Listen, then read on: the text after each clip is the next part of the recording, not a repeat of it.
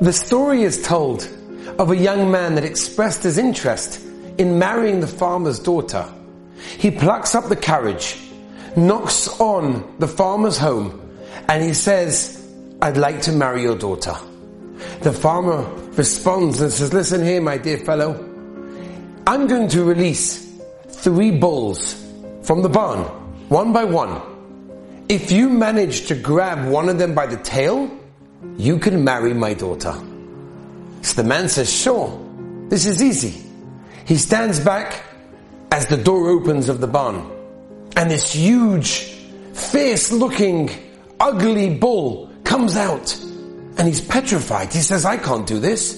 I'll wait for the next one. The next one is probably much easier." That one goes by. He opens up the barn door. The next one comes out. Absolutely humongous. This huge beast. He said, "No way. I'm not going anywhere near that. I'll wait for the third one." Comes the third bull. The door opens and the young man smiles.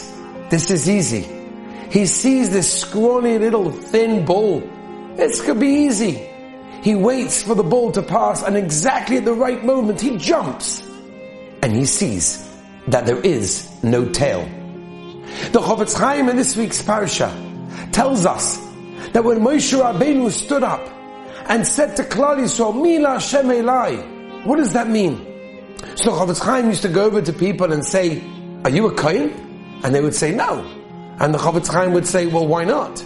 "Well, because my father's not a Kohen." And the Chofetz Chaim said, we learn from this week's parsha, Moshe Rabbeinu offers the opportunity to anyone. Mila Hashem Elai. And who came? Shevet Levi. We know in life, some opportunities are hard and some opportunities are easier. But one thing we have to know, when an opportunity comes our way to do something good, to help somebody else, to improve on ourselves, to do a mitzvah, to learn Torah, then we grab that opportunity, because it may never come back again. Have a wonderful Shabbos. To listen to more by Rabbi Avi Wiesenfeld, visit